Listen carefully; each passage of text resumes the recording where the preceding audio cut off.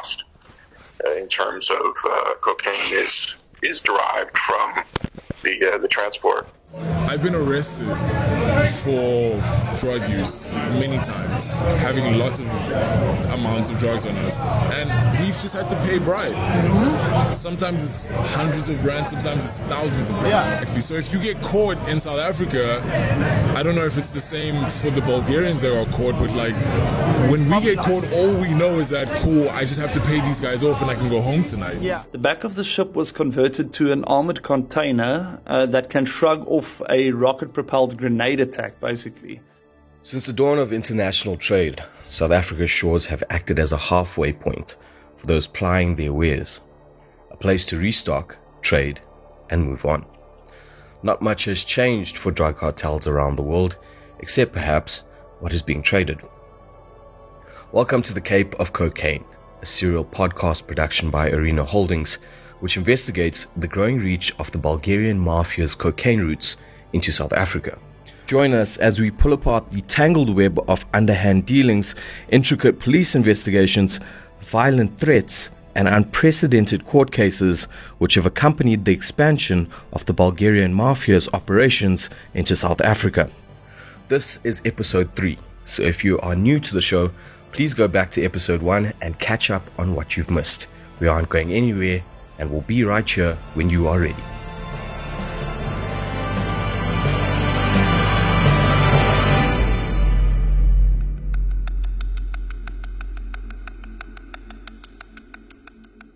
This week we unearth the inner workings of South Africa's Bulgarian underworld, unmask the key figure, Ivanov, and look into how the Bulgarian mafia came to our shores and what they had been doing here until their eventual capture in 2021.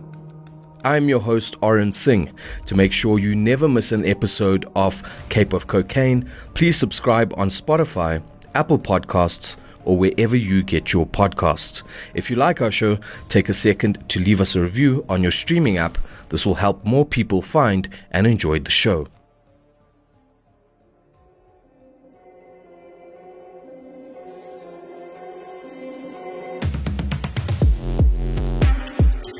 February is late summer in Cape Town, and also the hottest month here. Tourists in bikinis languish on Cape Town's beaches, and boys with chiseled abs play volleyball on the white sand.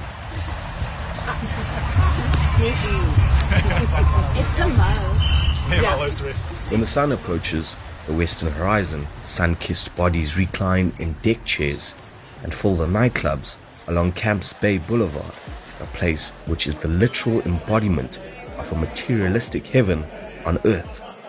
That is why the makers of the Netflix show Black Mirror chose Camps Bay when they looked for filming locations for an episode in which two characters live in a digital paradise of eternal youth and bliss, and where your actions have no consequences.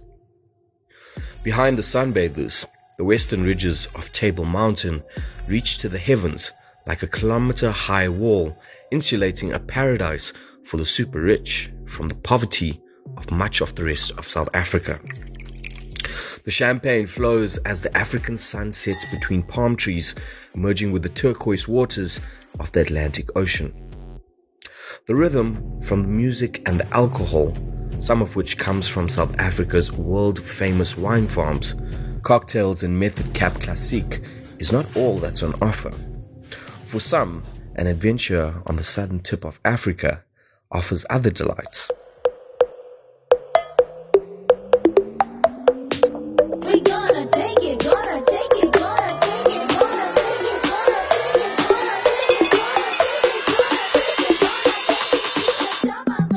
A fashionably dressed drug dealer stands nearby the entrance to one of the clubs. His sales pitch is easy. I only got a pure cocaine for you, my sister. Pure cannabis cocaine for 500. For 500, you'll love it. He's selling the perfect product. It seems a bit much for 1 gram of fine white powder, but if you're paying in dollars, pounds, or euros, it's quite affordable. Those who have done cocaine will tell you that it's the best feeling they've ever had. I think that cocaine in particular does help with a And in terms of like a confidence that us as millennials, Gen Zs, the people beyond have struggled to access, it does give us that push and pull, even if it is momentary. But I think that as a generation, especially when I reiterate community, we know why that is. And we know how we're operating in these ways and using these things in these safe spaces, and how when it's contained, it can be like transcendental. It has its benefits, but if abused, obviously, like anything, can be bad. And it's just about like regulation, you know, and like supervision. What I've discovered in the last year, 2 years, I didn't know Coke was a thing, it's like a trend. And I've been in Cape Town for 20 years, and I've discovered it's like a norm, and I think people should stop that shit because it's not a good idea at all. But my general idea of it is that it's pretty common and pretty like chilled in Cape Town, especially like the amount of people who have done cocaine in my bathroom. I couldn't even count on two hands, just because you're going out, you're gonna have people doing Molly and cocaine. It's just the way that it goes. I've been arrested for drug use many times, having lots of amounts of drugs on us, and we've just had to pay bribe. Sometimes it's hundreds of rands, sometimes it's thousands of rands. Yeah. So if you get caught in South Africa, I don't know if it's the same for the Bulgarians that are caught, but like when we get caught, all we know is that, cool, I just have to pay these guys off and I can go home tonight. Yeah. Many can't go a day without it. For those addicted to cocaine, it's an expensive habit.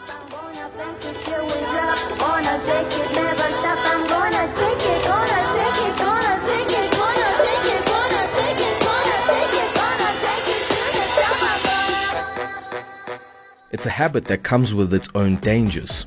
A cocaine overdose can be deadly. The same things that make it a party drug can push the body to the extreme. It can cause irregular heart rhythm and cardiac arrest, or even a stroke. It's February again, but in 2021, there are no tourists. The global COVID-19 pandemic has all but killed Cape Town's tourism industry and nightlife, and with it, tens of thousands of jobs. From his luxury apartment at the Majorca Island Club Hotel in Cape Town's Century City, Arsen Ivanov, the man who provides cocaine to the Nigerian drug dealing syndicate in Cape Town, has a view of the Atlantic seaboard where his drugs are sold. Balding and sporting a comfortable belly and with spectacles on his clean-shaven face, Ivanov looks more like an antique shop owner. At 51 years old, he has no interest in Cape Town's nightclubs anymore. They are for the kids whose money he's raking in. People he's done business with reckon he's a really nice guy and they have only good things to say about him. But they didn't know he was a drug dealer. They didn't even know his real name. Mm-hmm. And always was talking to me as Alex Novak, yeah. You know, it was good to me always, actually. You know, I have nothing wrong to say about him, but obviously what he was doing was obviously bad and illegal. But to me, he was always a good person. The Bulgarian community in Cape Town say they didn't know him either. From his luxury apartment in February 2021, Ivanov is not worried about the pandemic that is strangling the economy. In a few days, he has another 600 million rand shipment of cocaine coming into the country. A whole ton of cocaine compressed into 1,000 bricks for easy distribution. Ivanov has his eyes set on the land of milk and honey for cocaine smugglers, Australia.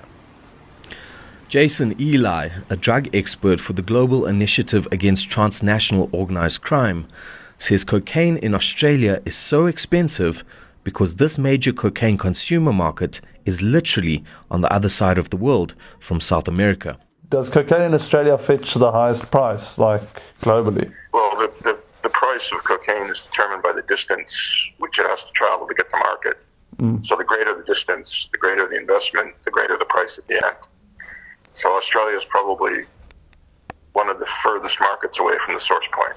Yeah, makes sense. So I would say that you're looking at I mean, price is also determined, obviously, by the difficulty it is to get into a market and a number of other things. But certainly a lot of the value or a lot of the cost in terms of cocaine is derived from the transport, right? From the distance it has to travel from source to market. In a few days, the shipment Ivanov is expecting to go and get from Saldanha Bay Harbour will earn him a 12-year stay inside a maximum security South African prison. But while he stares out of the window in his apartment at the Majorca Hotel, Ivanov stands atop a multi-billion-dollar business empire built on threats, bribes, fraud, and a mountain of cocaine. Ivanov is the operations manager of the Bulgarian cocaine syndicate. He keeps track of the fleet of ships they were running from Brazil to Australia. Cocaine is born in the jungles of South America, specifically in the Andes mountain range area, in countries like Bolivia, Colombia, Venezuela. A lot of people might know Colombia because of Pablo Escobar and the Medellin cartel, and then also later the Cali cartel. Both very, very powerful cocaine drug syndicates. And basically syndicates like Pablo Escobar's Medellin cartel today, they pick these leaves from a tree that grows above a certain altitude in the Andes mountains, and they turn these leaves into a paste. The paste is then mixed with chemicals in illegal clandestine labs in the mountains and in the jungles, and from there the paste is dried and you get this white powdery substance, very fine white powder. Now that's pure cocaine. That cocaine then gets packed into 1 kilogram bricks and wrapped tightly with plastic. In some cases other things are used to try and hide the scent of cocaine from sniffer dogs and other means of detection. From there, it's trafficked to port cities around South America. Our cocaine that we got at Saldanha Bay came from a Brazilian port city. The cartel took it there. It was picked up there and it was then taken on a ship out to sea just off the coast of South Africa, where another ship, the Windward, picked the cocaine up and took it to the shores of South Africa. From the shores of South Africa, some of the cocaine will go into the South African market, but the syndicates don't want to give a lot of cocaine to the South African market because the prices aren't that high here. Where you want to get the cocaine is to Europe or Australia. Australia is very far away from the jungles of South America, and you get a premium for the cocaine that you're able to ship there. In some cases, the syndicates will cut the cocaine up and resell it in South Africa. What we mean by cutting the cocaine up is that they will put some sort of cutting agent into it. In some cases, it'll be emulsifier or sort of a baby formula. It could be baking soda. There's a lot of substances that you can use to thin cocaine out. And most of the cocaine that users in the streets of Cape Town use or in the nightclubs use is not pure cocaine. You'll pay a lot of money for pure cocaine if you're buying it off the street, and it's very likely that you won't know the right people to get pure cocaine in any case.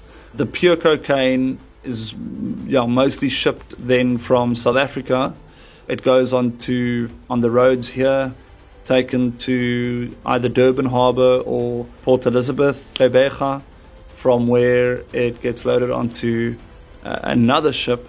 That ship sails to the territorial waters of Australia, probably does another sea drop there, and eventually ends up with the Australian biker gangs, the 1% gangs as they refer to them. And those gangs then distribute the cocaine in Australia to the nightclubs and to the big user community over there. So that is more or less the life cycle of cocaine. His ships are crewed by sailors from Myanmar who sailed all over the world transporting drugs. In February 2021, he was on top of the world, practically untouchable.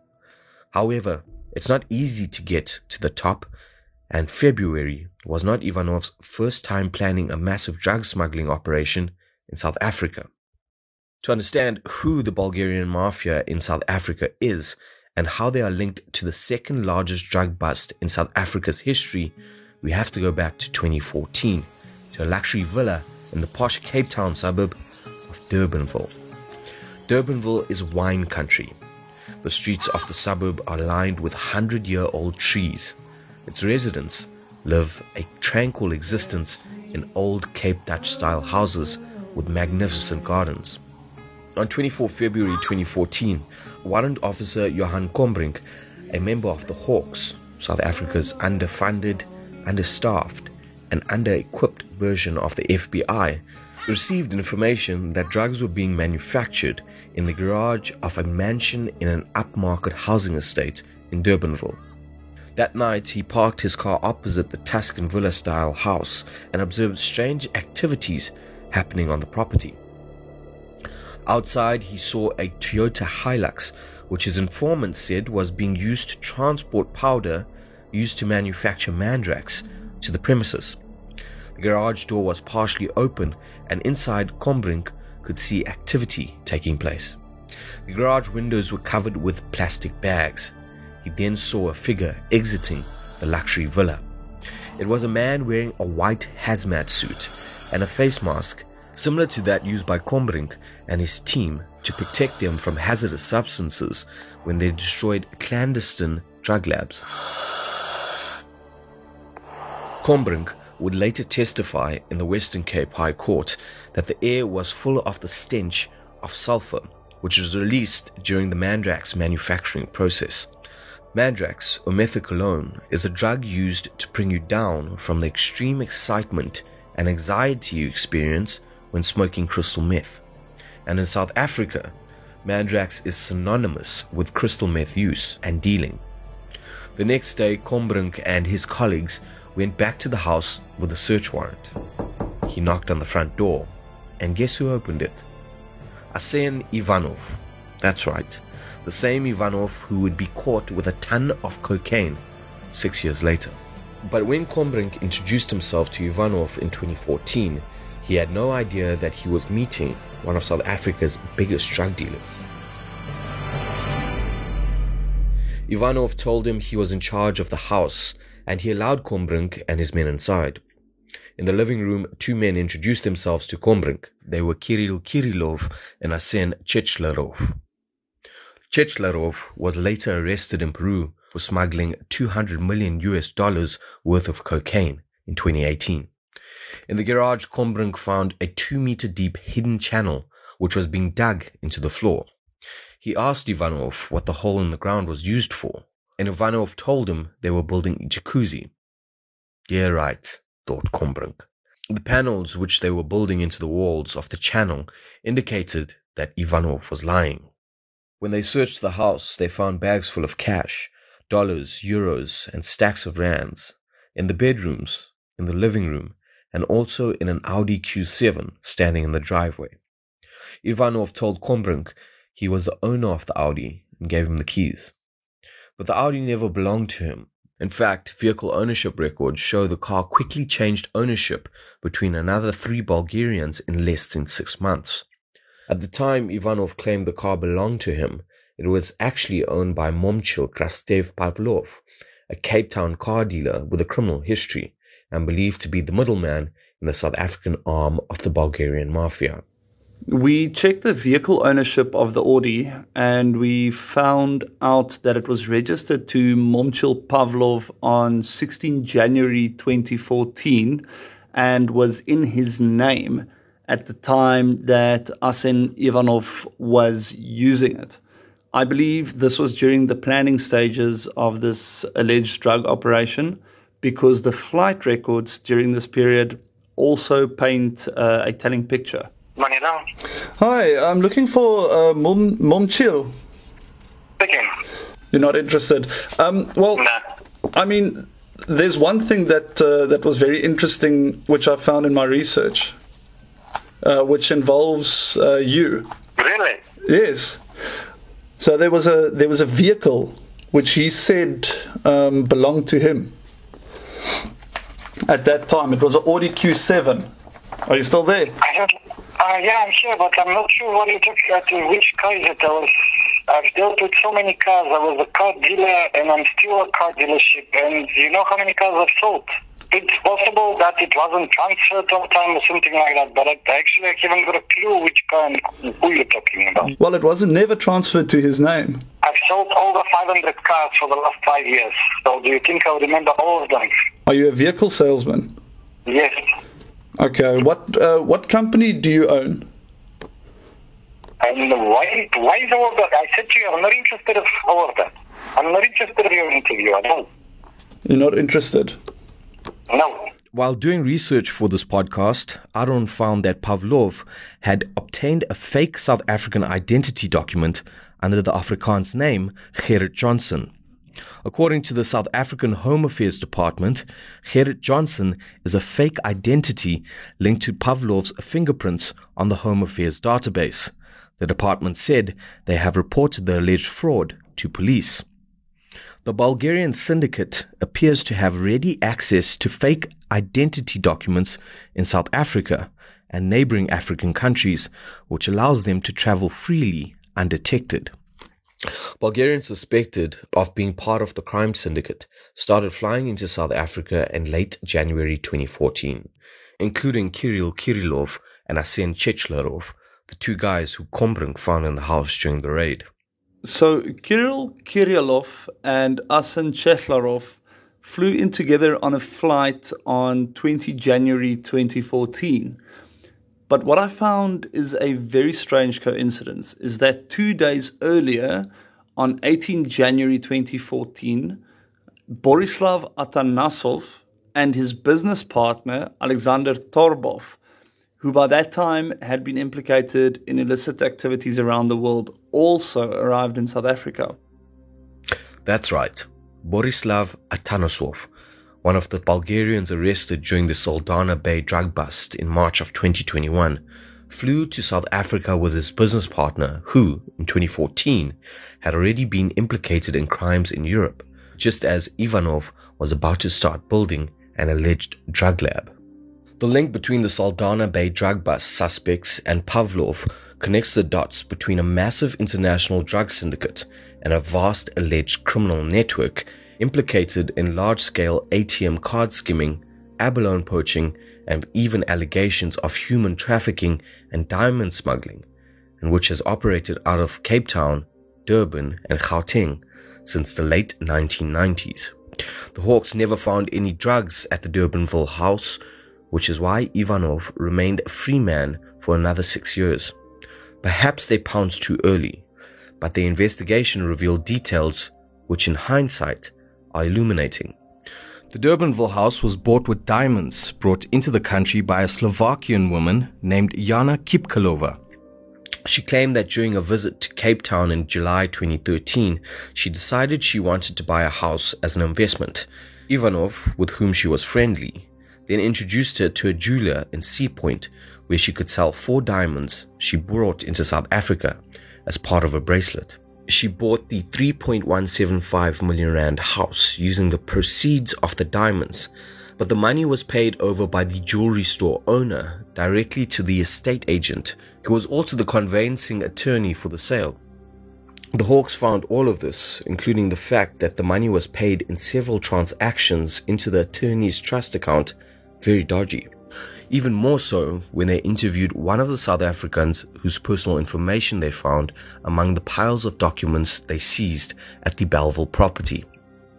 One of the Hawks officers would later go and interview a South African man, John Adams, from Mitchell's Plain, who worked for Ivanov, but Adams didn't know him as Arsen Ivanov. He knew him as Alex Novak, one of the several aliases used by Ivanov to conduct business all around the world. The use of aliases appears to be a tool favored by the Bulgarian underworld for avoiding detection. Adams told a Hawks investigator that he worked on a ship owned by Ivanov called the Defiant. The Defiant is no ordinary ship. The Defiant operates in the Red Sea off the coast of Sudan in North Africa. The back of the ship was converted to an armored container that can shrug off a rocket-propelled grenade attack, basically. The ship is a floating armory for mercenaries fighting Somali pirates. It's a place where mercenaries can restock their guns and ammunition. Adams, who worked as an engineer on the ship, said Ivanov usually carried a bag of cash with him and conducted most of his business in cash, including paying his crew's salary. All of this evidence was backing up credible information the Hawks had received from the International Criminal Police Organization, or Interpol for short, that Ivanov was planning something in South Africa. Besides the house which Kipkalov had bought and was allowing him to use, Ivanov also rented a house at the Bulgarian Mafia's favored importing hub of Saldanha Bay in April 2013. He paid the house's Pretoria owners 114,400 rand, the full year's rental lease amount, up to the end of May 2014, up front. He used a Greek passport with a different name as the reference document to sign the lease. He also installed roller shutters over the windows at the Durbanville house at a cost of 73,000 rand. Between 2012 and February 2015, Ivanov had been entering and leaving South Africa regularly. It remains a mystery whether during this time Ivanov and his syndicate had been conducting drug runs undetected. The Saldanha Bay seizure would ultimately cut Ivanov's jet-setting short. You'll recall that in episode 1, we focused on the capture of the Windward and a ton of cocaine contained on board. That very seizure would lead police to Ivanov's door and lead him into handcuffs. Ivanov didn't apply for bail. He was done for, and he knew it. He would enter into a plea and sentencing agreement with the state that would see him receiving a 12-year jail sentence. Hawks investigator Detective Constable Mandy Karlse would later tell the High Court that she believed that Ivanov had connections beyond his Bulgarian counterparts, owing to his ability to get other foreign nationals to sign for his interests to smokescreen his own activities. I have reasonable grounds for believing that this benefits the first respondent in that such connection would facilitate and make it easy for him to easily launder his proceeds of crime. Irrespective of the origins thereof, without easy detection, as at first glance, his nominees may be found to be far and unrelated to him. Even as far back as 2014, Ivanov was linked by Interpol to an international drug operation. Ivanov would later try to sell the Durbanville house on behalf of Kipkalova using another alias. In 2017, the High Court ordered that the 2.6 million rand seized from Ivanov was the proceeds of crime and granted an order for the money to be forfeited to the state. It is reasonable to believe that in 2014, the Hawks caught Ivanov laying the foundations of a massive drug operation. The evidence showed that something was brewing, and indeed it was. You see, the party paradise these cocaine lords were building was too good to be true. In 2016, a war started for control of Cape Town's nightclubs, the places where Ivanov's product was sold. The parties fueled by it would soon be broken up by shootings, stabbings, and fights. There would be blood, and the Bulgarians would bleed too. Join us next week for our final episode in this 4-part series.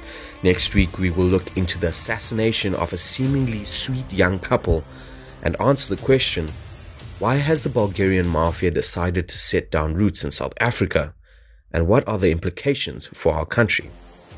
For free future episodes, be sure to subscribe on Spotify, Apple Podcasts, or wherever you get your podcasts. If you like our show, take a second to leave us a review on your streaming app. This will help more people find and enjoy the show. Cape of Cocaine is brought to you by Arena Holdings and Times Live. This podcast is narrated by Arun Singh.